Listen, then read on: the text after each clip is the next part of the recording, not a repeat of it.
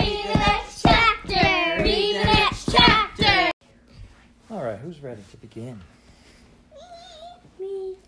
This story is called On the Banks of Plum Creek by Laura Ingalls Wilder.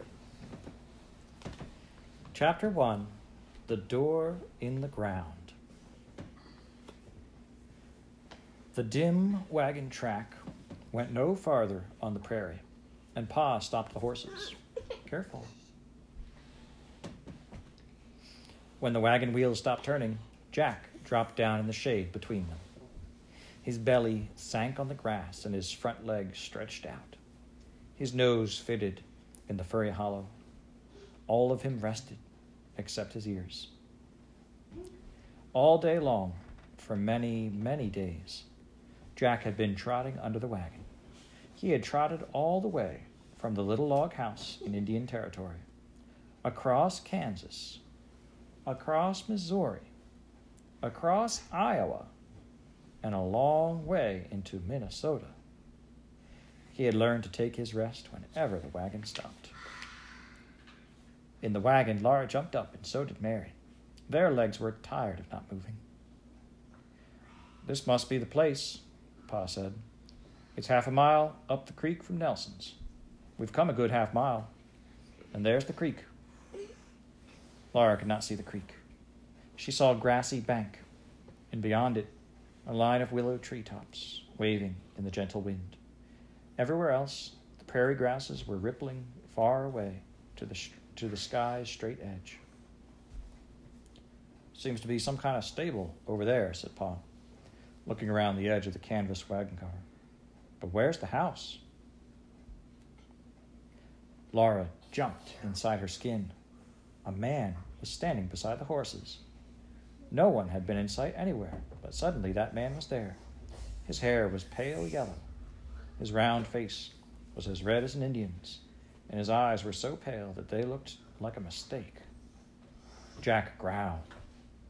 "Be still, Jack," said Pa. He asked the man, "Are you Mr. Hanson?" "Yeah," the man said. Pa spoke slowly and loudly. "I heard you want to go west. You trade your place?" The man looked slowly at the wagon. He looked at the Mustangs, Pet and Patty. After a while, he said, "Yeah." Pa got out of the wagon, and Ma said, "You can climb out and run around, girls. I know you are tired sitting still." Jack got up when Laura climbed down the wagon wheel, but he had to stay under the wagon until Pa said he might go. He looked out at Laura while she ran along a little path that was there. The path went across short, sunny grass to the edge of the bank. Down below it was the creek, rippling and glistening in the sunshine. The willow trees grew up beyond the creek. Over the edge of the bank, a path turned and went slanting down, close against the grassy bank that rose up like a wall. Laura went down it cautiously. The bank rose up beside her till she could not see the wagon. There was only the high sky above her, and down below her the water was talking to itself. Laura went a step further, and then one more step. The path stopped at a wider, flat place where it turned and dropped down to the creek in stair steps. Then Laura saw the door. The door stood straight up in the grassy bank where the path turned. It was like a house door, but whatever was behind it was underground. The door was shut. In front of it lay two big dogs with ugly faces. They saw Laura and slowly rose up. Laura ran very fast up the path to the safe wagon. Mary was standing there, and Laura whispered to her, "There's a door in the ground and two big dogs." She looked behind her. The two dogs were coming. Jack's deep growl rolled from under the wagon. He showed those dogs his fierce teeth. "Are those your dogs?" Pa said to Mr. Hanson. Mr. Hanson turned and spoke words that Laura could not understand, but the dogs understood. One behind the other, they slunk over the edge of that bank, down out of sight. Pa and Mr. Hanson walked slowly away toward the stable. The stable was small, and it was not made of logs. Grass grew on its walls, and its roof was covered with growing grasses, blowing in the wind. Let's leave this alone now.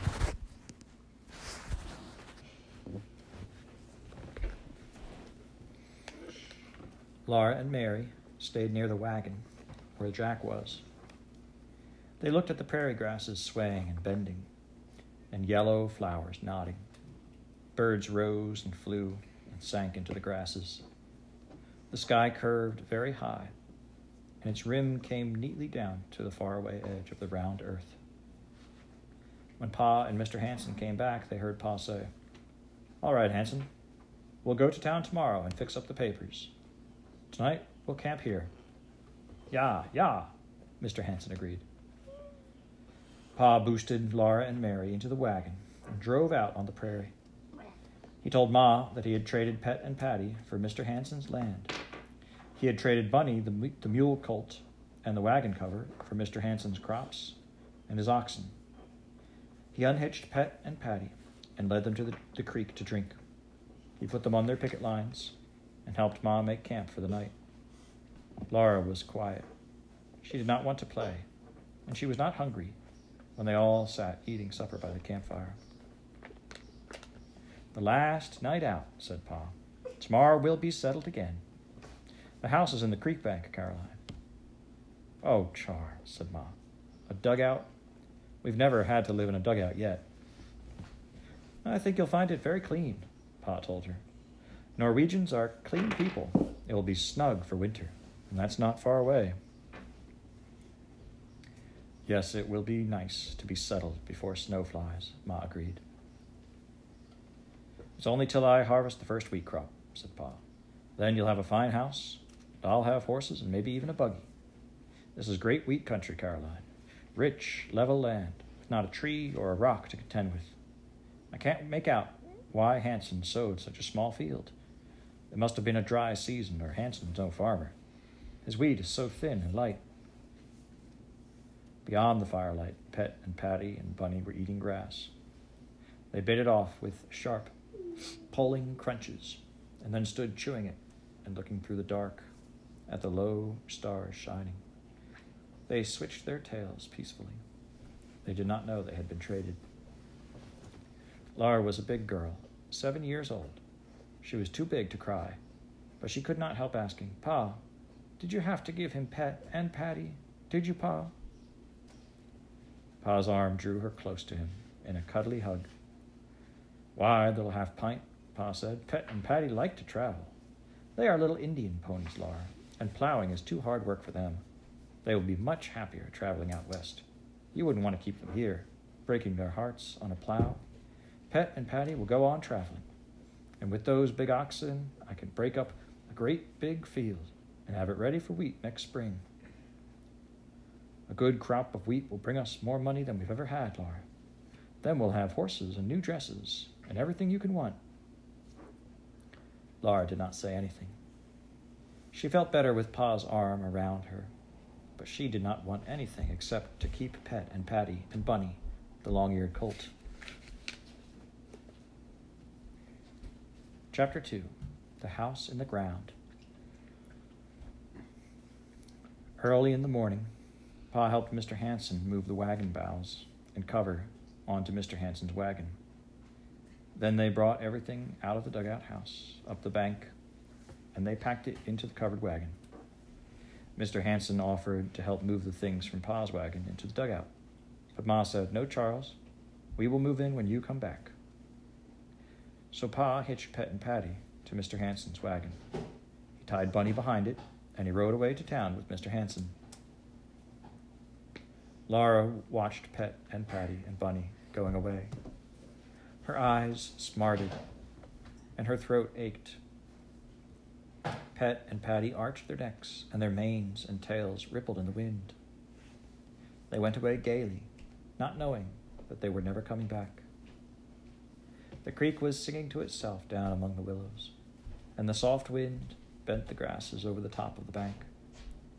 The sun was shining, and all around the wagon was clean, wide space to be explored.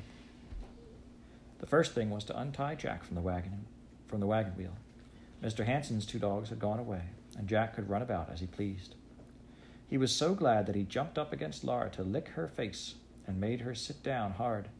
Then he ran down the path, and Laura ran after him. Ma picked up Carrie and said, "Come, Mary, let's go look at the dugout." Jack got to the door first. It was open. He looked in and then waited for Laura. All around that door, green vines were growing out of the grassy bank, and they were full of flowers, red and blue and purple and rosy pink and white and striped flowers. All had their throats wide open, as if they were singing glory to the morning. They were morning glory flowers. Laura went under those singing flowers into the dugout. There was one room, all white. The earth walls had been smoothed and whitewashed. The earth floor was smooth and hard. When Ma and Mary stood in the doorway, the light went dim. There was a small greased paper window beside the door, but the wall was so thick that the light from the window stayed near the window. That front wall was built of sod. Mr. Hansen had dug out his house, and then he had cut long strips of prairie sod and laid them one on top of another to make the front wall. It was a good thick wall with not a crack in it. No cold could get through the wall. Ma was pleased. She said, "It's small, but it's clean and pleasant." Then she looked up at the ceiling and said, "Look, girls." The ceiling was made of hay. Willow boughs had been laid across and their branches woven together, but here and there the hay that had been spread on them showed through. "Well," said Ma. They went up the path and stood on the roof of that house. No one could have guessed it was just a roof. Grass grew on it and waved in the wind like all the grasses along the creek bank. "Goodness," said Ma, "anybody could walk over this house and never know it's here." But Laura spied something. She bent over and parted the grasses with her hands, and then she cried, "I found the stovepipe hole. Look, Mary, look." Ma and Mary stopped to look, and Carrie leaned out from Ma's arm and looked, and Jack came pushing to look. They could look right down into the whitewashed room under the grass. They looked at it till Ma said, "We'll brush out the place and move in what we can before Pa comes back. Mary and Laura, you bring the water pails." Mary carried the large pail, and Laura carried the small one, and they went down the path again. Jack ran ahead and took his place by the door. Ma found a willow twig broom in one corner, and she brushed the walls carefully. Mary watched Carrie to keep her from falling down into the creek, and Laura took the little pail and went for water. She hoppity-skipped down the stair steps to the end of a little bridge across the creek. The bridge was one wide plank. Its other end was under a willow tree. The tall willows fluttered slender leaves up against the sky, and little willows grew around them in clumps. They shaded all the ground, and it was cool and bare. The path went across it to a little spring, where cold, clear water fell into a tiny pool, and then ran trickling to the creek. Laura filled the little pail and went back across the sunny footbridge and up the steps.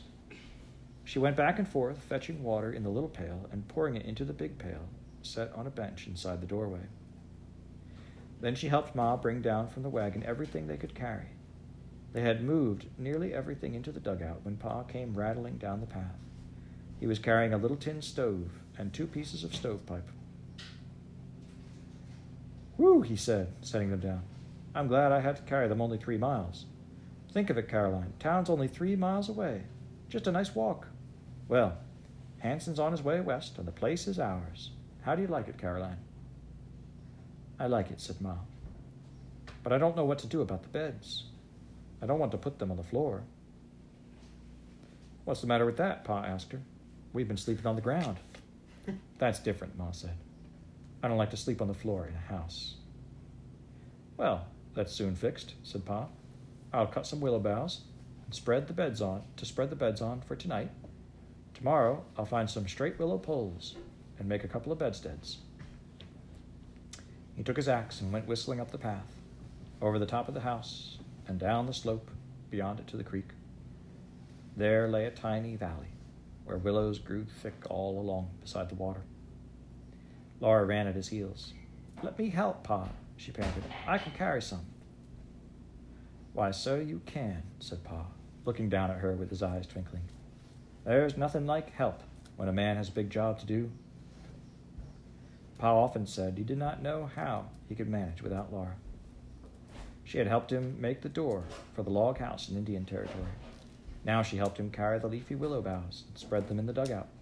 Then she went with him to the stable. All four walls of the stable were built of sods, and the roof was willow boughs and hay, with sods laid over it. The roof was so low that Pa's head touched it when he stood up straight. There was a manger of willow poles, and 2 oxen were tied there. One was a huge gray ox with short horns and gentle eyes. The other was smaller and with fierce, long horns and wild eyes. He was bright red-brown all over. "Hello, Bright," Pa said to him. "And how are you, Pete, old fellow?" he asked the big ox, slapping him gently. "Stand back out of the way, Laura," he said, "until we see how these cattle act. We've got to take them to water." He put ropes on their horns and led them out of the stable. They followed him slowly down the slope to a level path that went through green rushes to the flat edge of the creek. Laura slowly tagged after them. Their legs were clumsy, and their big feet split in the middle. Their noses were broad and slimy. Laura stayed outside the stable while Pa tied them to the manger. She walked with him toward the dugout. "Pa," she asked in a little voice, Did Pet and Patty truly want to go out west?" "Yes, Laura," Pa told her. "Oh, Pa," she said, and there was a tremble in her voice. "I don't think I like cattle much." Pa took her hand and comforted it in his big one. He said, "We must do the best we can, Laura, and not grumble. What must be done is best done cheerfully, and someday we will have horses again." "When, Pa?" she asked him, and he said, "When we raise our first crop of wheat." Then they went into the dugout. Ma was cheerful. Mary and Carrie were already washed and combed, and everything was neat. The beds were made on the willow boughs, and supper was ready. After supper, they all sat on the path before the door. Ma and Pa had boxes to sit on. Carrie cuddled sleepily in Ma's lap, and Mary and Laura sat on the hard path, their legs hanging over its sharp edge. Jack turned around 3 times and lay down with his head against Laura's knee. They all sat quiet, looking across Plum Creek and the willows, watching the sun sink far away in the west, far away over the prairie lands. At last, Ma drew a long breath. "It's all so tame and peaceful," she said. "There'll be no wolves or Indians howling tonight. I haven't felt so safe and at rest since I don't know when." Pa's slow voice answered, "We're safe enough, all right. Nothing can happen here." The peaceful colors went all around the rim of the sky. The willows breathed, and the water talked to itself in the dusk. The land was dark gray. The sky was light gray, and stars prickled through it. "It's bedtime," Ma said. "And there is something new, anyway. We've never slept in a dugout before." She was laughing, and Pa laughed softly with her. Laura lay in bed and listened to the water talking and the willows whispering. She would rather sleep outdoors, even if she heard wolves, than be so safe in this house dug under the ground. Read the next chapter, read the next chapter. Read the next chapter, read the next chapter, read the next chapter, read the next chapter. All right, Chapter 3, Rushes and Flags. Every morning after Mary and Laura had done the dishes, made their bed, and swept the floor, they could go out to play. All around the door, the morning glory flowers were fresh and new, springing with all their might out of the green leaves. All along Plum Creek, the birds were talking. Sometimes the birds sang, but mostly they talked. Tweet, tweet. Oh, twitter, twee, twit, one said. Then another said, chee, chee, chee. And another laughed. Ha, ha, ha, tiraloo. Laura and Mary went over the top of their house and down along the path where Pa led the oxen to water. There along the creek, rushes were growing, and blue flags. Every morning the blue flags were new. They stood up, dark blue and proud, among the green rushes. Each blue flag had 3 velvet petals that curved down like a lady's dress over hoops. From its waist, 3 ruffled silky petals stood up and curved together. When Laura looked down inside them, she saw 3 narrow, pale tongues, and each tongue had a strip of golden fur on it. Sometimes a fat bumblebee, all black velvet and gold, was bumbling and budding there. The flat creek bank was soft, warm mud. Little pale yellow and pale blue butterflies hovered there and alighted and sipped. Bright dragonflies flew on blurry wings. The mud squeezed up between Laura's toes, where she stepped and where Mary stepped, and where the oxen had walked. There were tiny pools of water in their footprints. Where they waded in the shallow water, a footprint would not stay. First, a swirl like smoke came up from it and wavered away in the clear water. Then the footprints slowly melted. The toes smoothed out, and the heel was only a small hollow. There were tiny fishes in the water. They were so small that you could hardly see them. Only when they went swiftly, sometimes, a silvery belly flashed. When Laura and Mary stood still, these little fishes swarmed round their feet and nibbled. It was a tickly feeling. On top of the water bugs skated. They had tall legs, and each of their feet made a wee dent in the water. It was hard to see a water bug. He skated so fast that before you saw him, he was somewhere else. The rushes in the wind made a wild, lonely sound. They were not soft and flat like grass. They were hard and round and sleek and jointed. One day when Laura was wading in a deep place by the rushes, she took hold of a big one to pull herself up from the bank. It squeaked. For a moment, Laura could hardly breathe. Then she pulled another. It squeaked and came in too. The rushes were little hollow tubes, fitted together at the joints. The tubes squeaked when you pulled them apart. They squeaked when you pushed them together again. Laura and Mary pulled them apart to hear the squeak. Then they put little ones together to make necklaces. They put big ones together to make long tubes. They blew through the tubes into the creek and made a bubble. They blew at the little fishes and scared them. Whenever they were thirsty, they could draw up long drinks of water through those tubes. Ma laughed when Laura and Mary came to dinner and supper, all splashed and muddy, with green necklaces around their necks and long green tubes in their hands. They brought her bouquets of the blue flags, and she put them on the table to make it pretty. "I declare," she said, "you two play in the creek so much, you'll be turned into water bugs." Ma and Pa did not care how much they played in the creek, only they must never go upstream beyond the little willow valley. The creek came around a curve there. It came out of a hole full of deep, dark water. They must never go near enough to that hole, even to see it. "Someday, I'll take you there," Pa promised them. And one Sunday afternoon, he told them that this was the day. Read the next chapter. Read the next chapter. Read the next chapter. Read the next chapter. Read the next chapter. Chapter 4. Deep Water. In the dugout, Mary and Laura took off all their clothes, and over their bare skins they put on old patch dresses. Ma tied on her sunbonnet. Pa took Carrie on his arm, and they all set out. They went past the paddle calf and the rushes, past the willow valley and the plum thickets.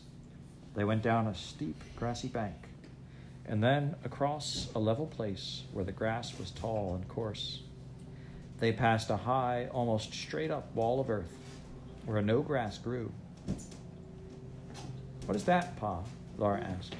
And Pa said, "That is a tableland, Laura." He pushed on through the thick, tall grass, making a path for Laura and Mary and Ma.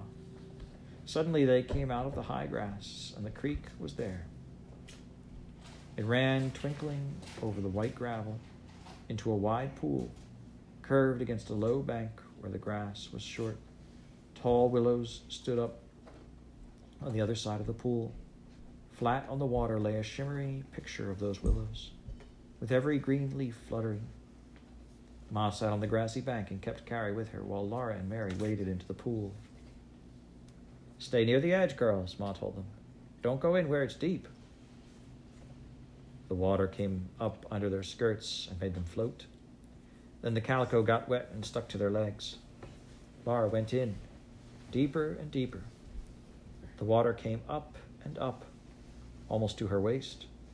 She squatted down, and it came to her chin. Everything was watery, cool, and unsteady. Laura felt very light. Her feet were so light that they almost lifted off the creek bottom. She hopped and splashed with her arms. "Oh, Laura, don't," Mary cried. "Don't go any farther, Laura," said Ma. Laura kept splashing. One big splash lifted both feet. Her feet came up, and her arms did as they pleased, and her head went under the water. She was scared. There was nothing to hold on to, nothing solid anywhere. Then she was standing up, streaming water all over, but her feet were solid. Nobody had seen that. Ma was tucking up her skirts. Mary was tucking up her skirts. Ma was playing with Carrie. Pa was out of sight among the willows. Laura walked as fast as she could in the water. She stepped down deeper and deeper. The water came up past her middle, up to her arms. Suddenly, deep down in the water, something grabbed her foot. The thing jerked, and down she went into the deep water. She couldn't breathe. She couldn't see. She grabbed and could not get a hold of anything. Water filled her ears and her eyes and her mouth. Then her head came out of the water close to Pa's head. Pa was holding her. "Well, young lady," Pa said, "you went out too far. And how did you like it?" Laura could not speak. She had to breathe. "You heard Ma tell you to stay close to the bank," said Pa. "Why didn't you obey her? You deserved a ducking, and I ducked you. Next time, you'll do as you're told." "Yes, Pa," Laura spluttered. "Oh, Pa, please do it again." Pa said, "Well, I'll..." And then his great laughter rang among the willows. "Why didn't you holler when I ducked you?" he asked Laura. "Weren't you scared?" "I was awful scared," Laura gasped. "But please, do it again." Then she asked him, "How did you get down there, Pa?" Pa told her that he had swum under the water from the willows. But they could not stay in the deep water. They must go near the bank and play with Mary. All that afternoon, Pa and Laura and Mary played in the water. They waded and they fought water fights, and whenever Laura or Mary went near the deep water, Pa ducked them. Mary was a good girl after one ducking, but Laura was ducked many times. Then it was almost chore time, and they had to go home. They went dripping along the path through the tall grass. And when they came to the tableland, Laura wanted to climb it. Pa climbed partway up, and Laura and Mary climbed, holding to his hands. Dry dirt slipped and slid. Tangled grass roots hung down from the bulging edge overhead. Then Pa lifted Laura up and set her on the tableland. It really was like a table. The ground rose up high above the tall grasses, and it was round and flat on top. The grass there was short and soft. Pa and Laura and Mary stood up on the top of that tableland and looked over the grass tops and the pool to the prairie beyond. They looked all around at prairies, stretching to the rim of the sky. Then they had to slide down again to the lowland and go on home. That had been a wonderful afternoon. It's been lots of fun, Pa said, but you girls remember what I told you. Don't you ever go near that swimming hole unless I am with you.